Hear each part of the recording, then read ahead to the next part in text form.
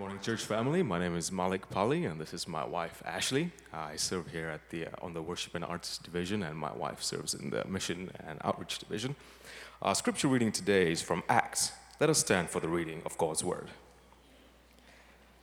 Acts 1:8. Jesus said to his followers, "You will receive power when the Holy Spirit comes on you, and you will be my witnesses in Jerusalem and in Judea and Samaria and the ends of the earth." Acts 4:8-20. The rulers, the elders, and the teachers of the law met in Jerusalem. Ananias, the high priest, was there, and so were Caiaphas and John, Alexander, and others of the high priest's family. They had Peter and John brought before them and began to question them. "By what power or by what name did you heal the lame beggar?" Then Peter, filled with the Holy Spirit, said to them, "Rulers and elders of the people, if we are being called to account today for an act of kindness shown to a man who was lame and are being asked how he was healed, then know this, you and all the people of Israel, it is by the name of Jesus Christ of Nazareth, whom you crucified, but whom God raised from the dead, that this man stands before you healed." Jesus is the stone you builders rejected, which has become the cornerstone. Salvation is found in no one else, for there is no other name under heaven given to mankind by which we must be saved. When they saw the courage of Peter and John and realized that they were unschooled, ordinary men, they were astonished, and they took note that these men had been with Jesus. But since they could see the man who had been healed standing there with them, there was nothing they could say. So they ordered them to withdraw from the Sanhedrin and then conferred together. "What are we going to do with these men?" they asked. "Everyone living in Jerusalem knows they have performed a notable sign, and we cannot deny it. But to stop this thing from spreading any further among the people, we must warn them to speak no longer for anyone in this name." Then they called them in again and commanded them not to speak or teach at all in the name of Jesus. But Peter and John replied, "Which is right in God's eyes, to listen to you or to listen to him? You be the judges. As for us, we cannot stop speaking about what we have seen and heard." This is the word of the Lord. Thanks. You may be seated.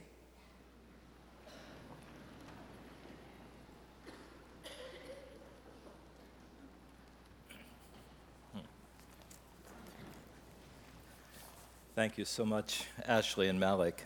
Malik, I'm going to have you sing tenor in the choir soon, I think. I'm so glad to be back in church this week.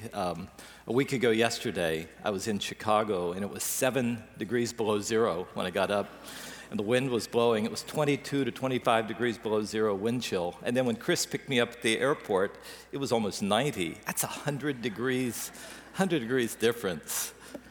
I like being here, just to let you know. Years ago, I was asked to speak to a whole gathering of Christian leaders and pastors in Japan in a beautiful city of Hamamatsu. Dr. Paul Cedar, who once was pastor here, was supposed to be the speaker, and he became ill and called me up, and I only had a day or two to get ready and to head over. So I remember as I was flying to Japan, I pulled up the email from him, and it told me that I was speaking 10 times in 2.5 days. Now I'm telling you, I got tired of hearing myself, and I'm sure they did as well. But I thought of that this week as I thought about the message that I want to bring to you, because when I came to the 10th message that I brought, the man who was the leader of the conference introduced me, and I made note of it because I never wanted to forget his introduction. This is what he said. He said, "We have arrived at the last 5 minutes of this conference." For him, that was a metaphor for the last moments you have. He said, "We have listened to our speaker bring 9 messages from God's word, but he is coming now to bring what we call his last 5 minutes. We know that when we have little time left, we don't waste our breath on trivial things. We used our last moments to pass on the most important things to us. So now, let us listen carefully as Dr. Waybright brings us his message in his last 5 minutes." I'd never had such a sobering introduction in my life. And I am telling you, I sensed that day when I got up to speak that the people were listening so earnestly, just like you always do. I want to tell you that. But this past week, as I prepared the message, I thought about that, this idea of how important, when we have little time, how important those words are that we pass on. Because what we come to today in the book of Acts, chapter 1, and especially verse 8, is what Jesus said to all of his followers, passing it on all the way to us in his last 5 minutes. Just to give you the setting of Acts chapter 1, Jesus had been with his disciples for 3 years. And I'll tell you, he taught them a lot over those 3 years. Then even after he had died on a cross and then been resurrected, he came back again. And if you look at Acts 1:3, we're told that he continued to teach them. He said he would teach them about the kingdom of God, about what life is like when God is really the one in control. But then when you get to verse 8, we get to the last 5 minutes, the very last words, the thing that Jesus most wanted to pass on. So what did he say in his last 5 minutes? It's a famous verse. This is what he said. You will receive power when the Holy Spirit comes upon you, and you will be my witnesses all the way from Jerusalem to the ends of the earth. Doesn't it become very clear to you that what Jesus wants us to be, among other things, but the central thing is he wants us to be his witnesses? And that's what I want us to think about today. So what does he call us to be? He calls us to be witnesses. What is a witness? Now, I'll just tell you, the word witness that was used in the language of the Bible, the New Testament, Greek, it means exactly the same thing it means to us in English. It's one of those words that means the same thing in that culture as it means in our culture so much later. It's a word that's almost always used for a person who is in a courtroom. So that whenever there's a case that is there, a witness is a person who has had some personal experience that needs to be passed on so that you could get to the truth. It's someone who has seen something or someone who has heard something that needs to be passed on so that you can determine what is true and what is not true. So Jesus says that's what we are. We are to be his witnesses, people who have experienced something about him and with him that we pass on to the rest of the world. So when I read through the rest of the book of Acts, and we've gone through it several times during my time here, I always look to see what does this kind of being a witness look like? And that's why I wanted Malik and Ashley to read Acts chapter 4. Because what happens there, if you have your Bibles, in verses 5 and 6, the most powerful, best educated men in all of Jerusalem confront these two very simple fishermen one day because they had done a miracle in the city. And so the men and their power and their education is seen there in verse 6. Annas, the high priest, a man named Caiaphas and John and Alexander and other members of the high priest's family, they are there. And then John and Peter, in verse 13, they are listed as ordinary and unschooled. You see them put in juxtaposition. The powerful, the best educated people of their entire community, now they're going to go confront these ordinary, unschooled fishermen. Don't you think that John and Peter might have felt a little bit intimidated by that? Think so? As I try to think about it, it might be a little bit like a Lake Avenue Church middle schooler saying in some setting that he or she has experienced miracles. And there in the setting, maybe at Starbucks or someplace, there will be a couple of Caltech science professors who come up and say, wait a minute, let's talk, and confront the middle schooler and say something like this. Can you explain to us how it is that you believe in supernatural occurrences in a world that operates by natural laws? Don't you think the middle schooler might be a little bit intimidated? But the amazing thing is these two fishermen, ordinary and unschooled, weren't intimidated at all. They simply gave witness to what they'd experienced with Jesus with such courage, and somehow it just records, everybody could tell they'd been with Jesus because Jesus had been like that too. Now, it's not that giving answers to the hard questions that people ask, that's unimportant.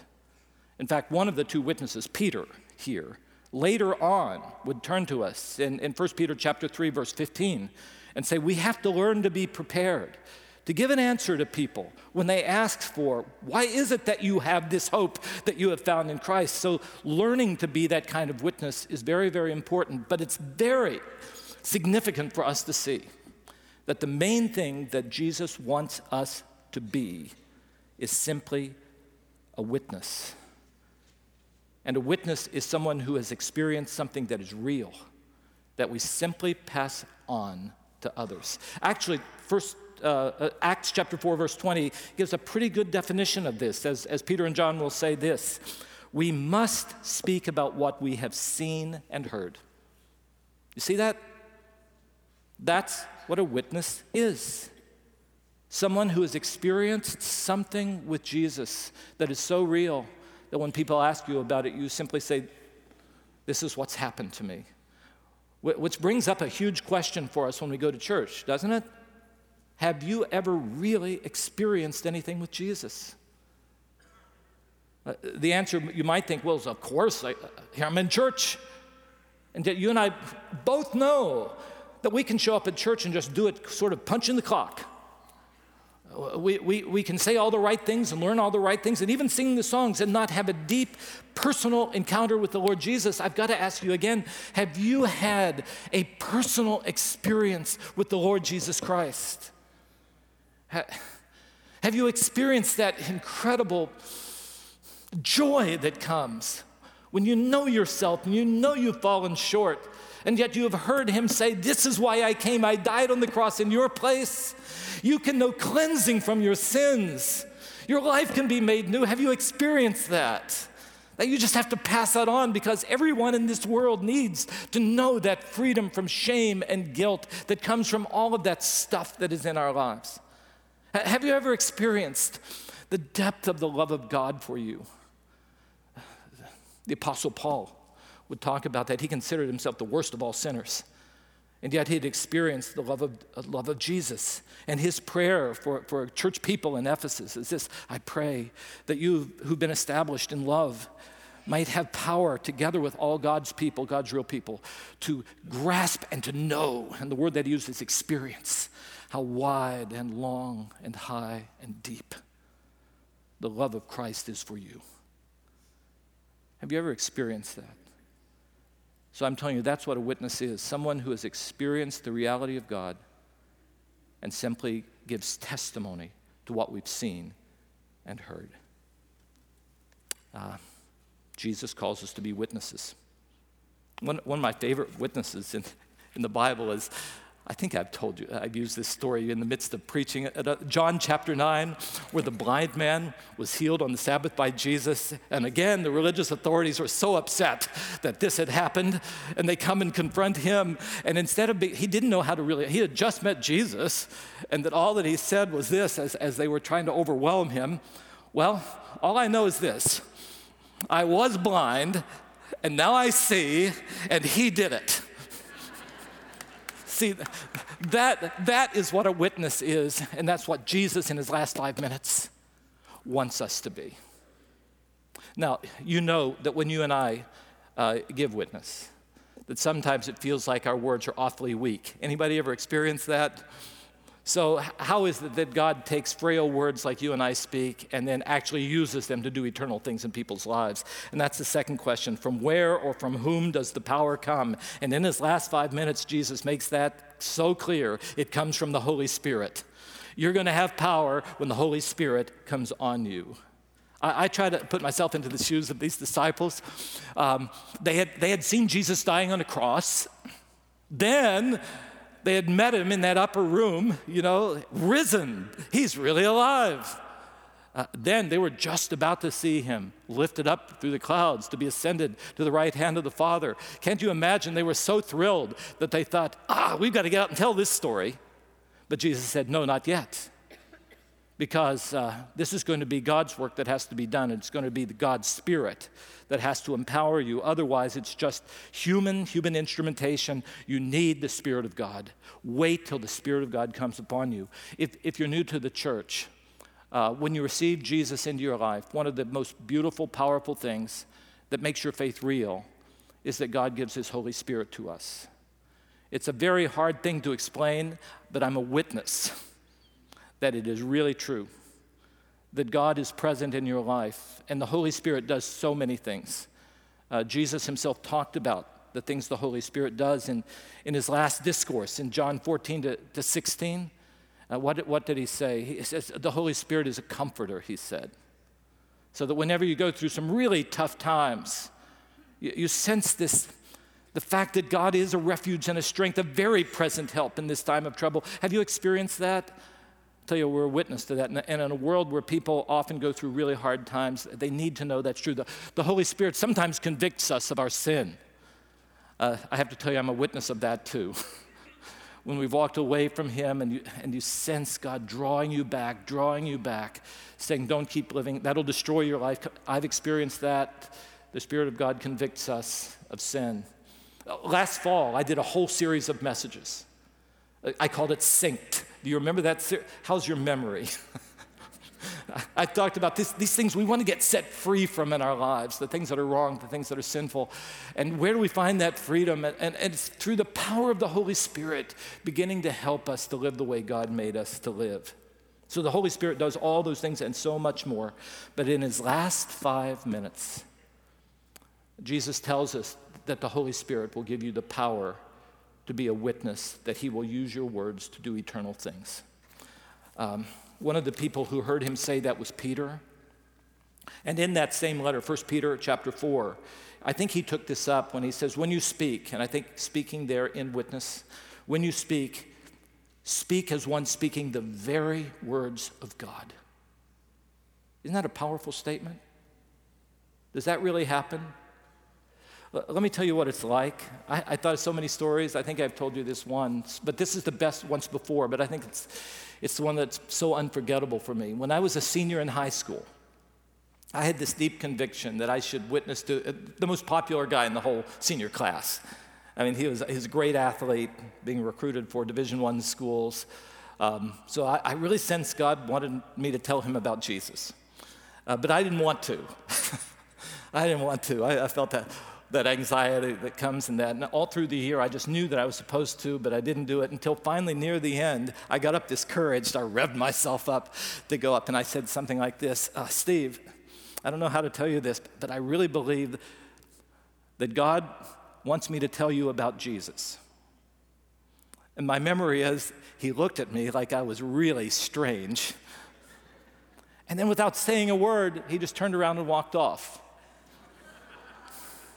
I felt like just complete failure. I thought, where is this speaking the very words of God? Where is this power of witness going on? I thought nothing had happened. It was years later, that I was going to my class reunion. And as I went into the place where we were having the big banquet, I saw him on the other side of the room. And when he saw me, I saw him tearing toward me. He almost ran over people to get up to me. And he said this, Greg, I've been looking for you for so long. Do you remember that time in high school when you told me about Jesus? Yes. He said, I could never get that off my mind. I thought about it all through the summer, and then when I went to the university the next fall, someone told me about it, and I gave my life to Jesus. Thank you, Greg. Thank you for telling me about Jesus. He's changed my life. See, the point is, you and I are only asked to be faithful, to be witnesses to what Jesus has done in our lives. And then the power of the Holy Spirit will take our frail words and empower them in so many ways. Don't you often think, I wish I could speak, maybe not as long, but as much about the Bible as the pastors do. But I'll tell you, it is your personal experience passed on in relationship to people that is empowered by the Holy Spirit, and through that, people come to faith in Jesus. Jesus simply asks us to use, whatever words we can to speak about whatever we've learned about or experienced with him, and then the Holy Spirit will do more than you could ever ask or even imagine, and it will be to God's glory. Which brings me to my third and final question. So he wants us to be a witness. The words that we speak are empowered by the God's Spirit. Then third, what kind of witness does he want us to be? This has been an issue that's divided the church. Is it what I call word witness, simply talking, or is it deed witness, showing the love and arguing for or working for the justice of Christ? Which one do you think? Is it word witness that he wants us to be, or deed witness? Both. This is a good group. You're responding much more than you usually do at 9 o'clock. It's very encouraging. This is a part of why I wanted Acts 4 to be read today, because it all started with deed witness, and that created a problem, and then they were able to exercise word witness. So this is what they said when the authorities confronted them. We are being called to account today for an act of kindness. Do you see that? Shown to a man who was lame. And we're being asked how he was healed. So we'll tell you, it is by the name of Jesus Christ of Nazareth. Again, the last century, churches were really divided over this. It was liberalism versus fundamentalism. One group said it should be all word witness, and the other one said it should be all deed witness. But I'm just telling you, if those two don't go together, the real gospel of Jesus is going to be undermined. Think about that. If we don't show the love of Jesus and we only try to argue people with our words into the kingdom of God, first of all, we just don't do what Jesus did. He really entered into people's lives over and over again. He saw their needs, and just like Peter and John did. There was this man who was lame and had needs, and they entered into his life. They stopped and noticed him. I'm sure people had passed him by 1,000 times, and especially when he gets over there and tries to beg for money. And you know what happened. Peter goes up, and they stop, and they notice him, and he asks them for money, and Peter says, I don't have any money. And I really think he probably thought, I've heard that before. But Peter didn't give up. He goes on and says, but I have something better. In the name of Jesus of Nazareth, rise up and walk. And he did. See, deed witness led then to this opportunity to say that Jesus did it. And I have found that the best evangelism happens when the two are tied together, when you and I really get genuinely concerned about the needs of the people that God brings into our lives. I'll tell you, if we just use words and try to argue people in, at the end of the day, they'll just think we're just like any other religion trying to recruit people to our religion. On the other side, if we just show love to people, and we sometimes think that the world will applaud us when we try to help people who are sick or when we try to help people who are homeless, and that's a wonderful thing to do. But if we never tell them about Jesus, there will be nothing that can happen in their eternal souls. And the only thing they'll think is, well, you're a nice guy because you helped me with my problem. But when they come together, we show the love of Jesus because we have a genuine concern. Because if the love of Jesus is for us, it is for anyone, and he shows his love through us. When that happens, then we have this authentic opportunity to say, I doubt I would have ever stopped had it not been for Jesus. I want us to learn from the way Peter and John did it. The love of Jesus that flowed through them to reach out to the need gave them the opportunity to bring the name of Jesus into the equation. If you'll listen again or read again Acts 4, you will see that they intentionally, again and again, use the name of Jesus. I got it. Okay, there we go. Thank you, Mark. So that it all culminates in Acts chapter 4, verse 12. You see, you're listening more earnestly in these last 5 minutes. In which Peter declares, in this world salvation is found in no other name than Jesus, for there is no other name under heaven given to mankind by which we can be saved. See, together, word witness and deed witness. My prayer, especially for those who are newer believers, is that you'll learn to simply give witness. You might say, I don't know very much about the faith myself. Well, tell about what you know. A witness, you don't have to say more than you know. You don't have to act like you're more perfect than you are. They'll already know that anyway. You can just give witness to the fact that you're finding hope in Christ. And then as you continue to grow in your faith, you'll hear what Peter said. I have this verse up here for you to look at, 1 Peter chapter 3, verse 15, that you'll develop to be able to be prepared, as he said, to give an answer to everyone who asks you, to give the reason for the hope that you have. But then notice, but do this with gentleness and respect. Enter into real relationships caring for people. Give a reason for what you believe and share your experience.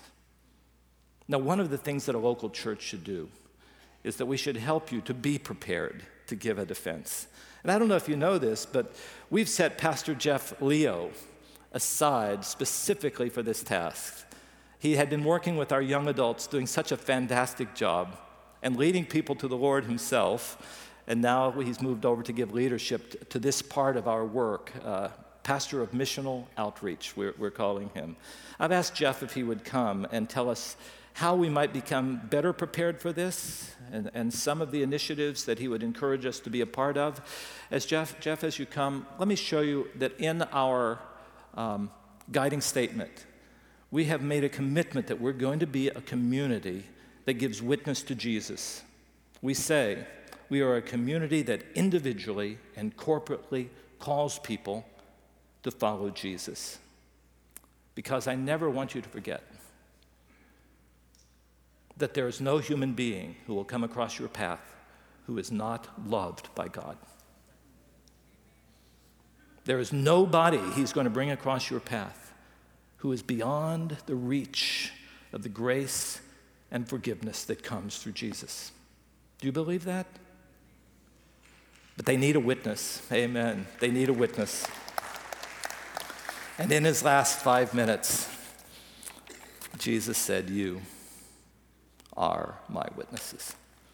Jeff, come and tell us how we might actually do this. Well, I'm going to need more than 5 minutes. Yeah. So in my new role as pastor of missional outreach, I get really excited about thinking about how we're going to approach the work of sharing the gospel and wooing people to know this Jesus who has loved us. I get really excited about it, so I have a few things to share with you. I have 2 stories, I have 5 stages, and I have 4 strategies, and only a few minutes. So 2 stories. I want to illustrate what this can look like. I mean, I love the story that Greg told about his friend Steve from high school. Greg, you said, "I really feel like I'm supposed to talk to you about Jesus." Are you impressed by that? It was pretty simple. I've heard lots of people really look for clever lines. That was a faithful line. One day I was sitting outside of my garage with a young adult. We were just talking, hanging out, and I think we were laughing. And one of my new neighbors came walking by. I had helped him move in already, but then he was just kind of walking around, getting the lay of the area where we live. And he stopped by us as we were laughing and talking. And he said, as new folks do, "What are you guys talking about?" And I thought to myself, okay, here's my chance. I'm going to be very clever. But I didn't really have enough time. I had a split second to think. And so I just said what I could. I said what faithful thing I could. I said, "We're talking about church." Now, I don't know if you made a connection between us laughing about church or some strange thing that you could probably start thinking about. But the next thing I said was, "Are you a church kind of guy? Are you impressed?" I mean, it was all I could think of. And that's just one story. But we have been able to continue talking since then. And I think, sometimes pastors can make it seem like it's just that simple. And then the story will unfold and happily ever after. And I know a lot of people in the room are thinking, please, it's not that simple. It's not even that simple to say anything. And I want you to know, as one of your pastors, I know that. I know that it's difficult. I know that it can be scary. I know that there are consequences for talking about Jesus. I know that there can be relational consequences, work consequences. We're not unaware of these things. We know that you feel unschooled, and we know that you feel ordinary. We know that. I've been schooled, and I still feel ordinary. And I've been working to overcome my own fears and my own insecurities for years and years, and I have a long way to go, as my opening salvo to my neighbor demonstrates. I got a long way to go. But let me tell you a second story. Just last week, I was talking with another young person who came into my office and said, I think I've been doing evangelism all wrong and I need your help. And so I asked her what the situation was, and she described it to me. She was trying to reach out to one of her family members and just was unsure if she was starting at the right place. And so as she unfolded it for me, it became clear to me that maybe we should try something else. Why don't we do it this way? What if you tried this? What if you looked at it this way? And it kind of dawned on her, I think, oh, I could do that. I could do that if I looked at it a little bit differently. One of the things that I think we ought to be providing, and that I and our department hope to provide, is the kind of training that helps you feel like, not that you're the cleverest now and that you have all the lines that you need, but that you are ready now to be faithful.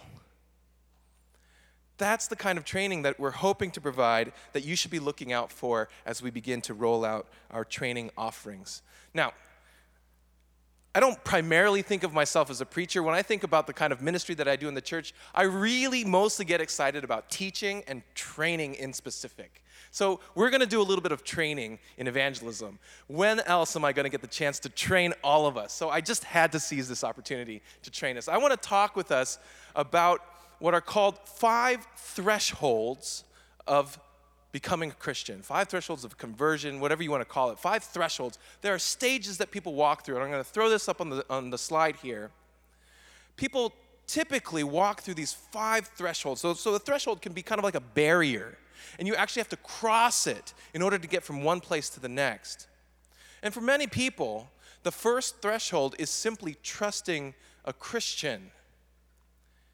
We are supposed to be known by our love, but there's enough suspicion, enough skepticism, and enough consternation about who we are as Christians and what churches are, that the first threshold is just to trust a Christian. This is where I really believe that what Greg described as deed witness can come in very handy. There are so many thoughtful, meaningful things that you could do. And at the end of our time together, I'm going to lead us in prayer for a supernatural kind of thoughtfulness that can help our skeptical friends and neighbors trust a Christian, maybe even trust you. Once that threshold is crossed, they enter into the second threshold. And that second threshold is becoming curious. So there's got to be something worth being curious about, something intriguing. And it comes from that trust. So if we are a people worthy of trust, folks will have something to be intrigued by. So becoming curious, there's something about this gospel that Jeff talks about, or there's something about those group of people that do things a certain way. There's something about their commitment to justice. There's something about their strange worship practices that I should investigate. That second threshold is becoming curious. And when that happens, the next threshold is becoming open to change, opening up to change. Now, it's one thing to be curious, but it's another thing to commit yourself to changing, right? It takes an act of the will. So if we are a people worthy of trust, and there's something intriguing about us, about the gospel, then sometimes people will begin to rearrange their days in order to investigate what they are curious about. They'll become open to change. And once that happens, the next threshold confronts them. What are they open to changing for? Folks can begin seeking for Jesus. I've met lots of students who are saying to me, I'm going to try every religion. I say, okay, good luck with that. There's a lot. But I want to tell you, when you're ready to seek after Jesus, there's a lot that we can do to guide you through that process. When they reach that threshold of seeking after Jesus, we have the opportunity to guide their search in Bible studies, in small groups, in Sunday school classes, in alpha courses. And then once they cross into that seeking after Jesus mode, the last threshold where we have the privilege to invite people to respond to the gospel is entering into the kingdom of God, the God who loves them and who has loved us. They will have the opportunity there to discover new life. These 5 thresholds come from a book called I Once Was Lost by Don Everts and Doug Schaup. There's many ways to describe the journey from zero to Jesus. This is just one helpful way. And so we have just done the first of the 4 strategies that I want to share with you. And that first strategy is to be trained. I have nothing clever to give to you, but only to get you to the point where you feel like, okay, I can be faithful because Jesus is faithful to me. We will be offering training as a department. We are at work answering the call of the Ministry Council to offer the kind of training that will equip us to be faithful in the world. The second strategy that I want to share with you, this is something that I'm really hoping will take off, but I'll confess to you right now, I don't have much of a plan. So, and I think about it this way, if I don't put a specific number on my goals, I don't always reach very far. So I'm going to, in faith, give you a number. I would love to see 5 new workplace ministries in and around this area. 5 new workplace ministries where you're doing something. Now remember, I know there can be costs. I know some of you feel like you need to be very cautious, but I'm praying and I'm hoping you will join me in praying for 5 new workplace ministries. In fact, we are at ground zero, so that if you'd like to help us figure out what that could look like, at the end of the service, I'm going to go out to the back and our volunteer Tamara Califf will join me in the back, who's currently doing workplace ministry, and we'll talk about starting something new. That's one of our strategies. The third one we've already been doing, and now we're ready to scale up. The third strategy is the Alpha Course.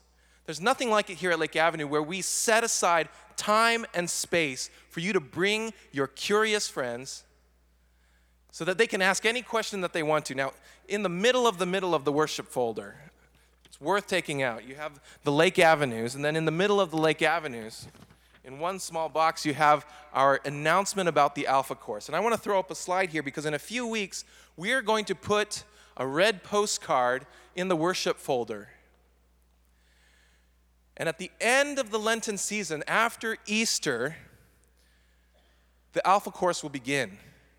Between now and then, our invitation to you is to begin praying and thinking about who you can hand a red postcard to. Even if it's just like this. Here, take it. Just take it. We want you to do something risky, something faithful, so that Jesus can show up. And who knows? Who knows? Don't answer for your friends and neighbors. Just let them answer for themselves. So, the last strategy is the most important one. Brothers and sisters, we must pray to the Lord that He would reach out to the people that He loves so much, and He would reach into their lives and intervene and disrupt so that they could take the next step across a threshold to come closer to Him. This is not some kind of fancy trickery in which we engage. No, this is the Lord's business. This is what He's doing. This is what He's done for you and for me. And so, because it's His business, we ask Him. We ask Him. So, brothers and sisters, in a moment, we're going to pray to close the service. And at the end of the service, if you're ready to join me in the back to talk about workplace ministry or Alpha, we really want you there. And listen, if you can't, here's my contact information.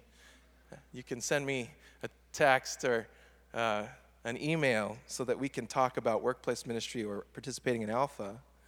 But brothers and sisters, if you feel unschooled and ordinary, all the better. Do you know why? God chose what is foolish in the world to shame the wise. God chose what is weak in the world to shame the strong. God chose what is low and despised in the world, even things that are not, to bring to nothing things that are, so that no human being might boast in the presence of God. And because of him, you are in Christ Jesus, who became to us wisdom from God, righteousness and sanctification and redemption, so that as it is written, let the one who boasts boast in the Lord.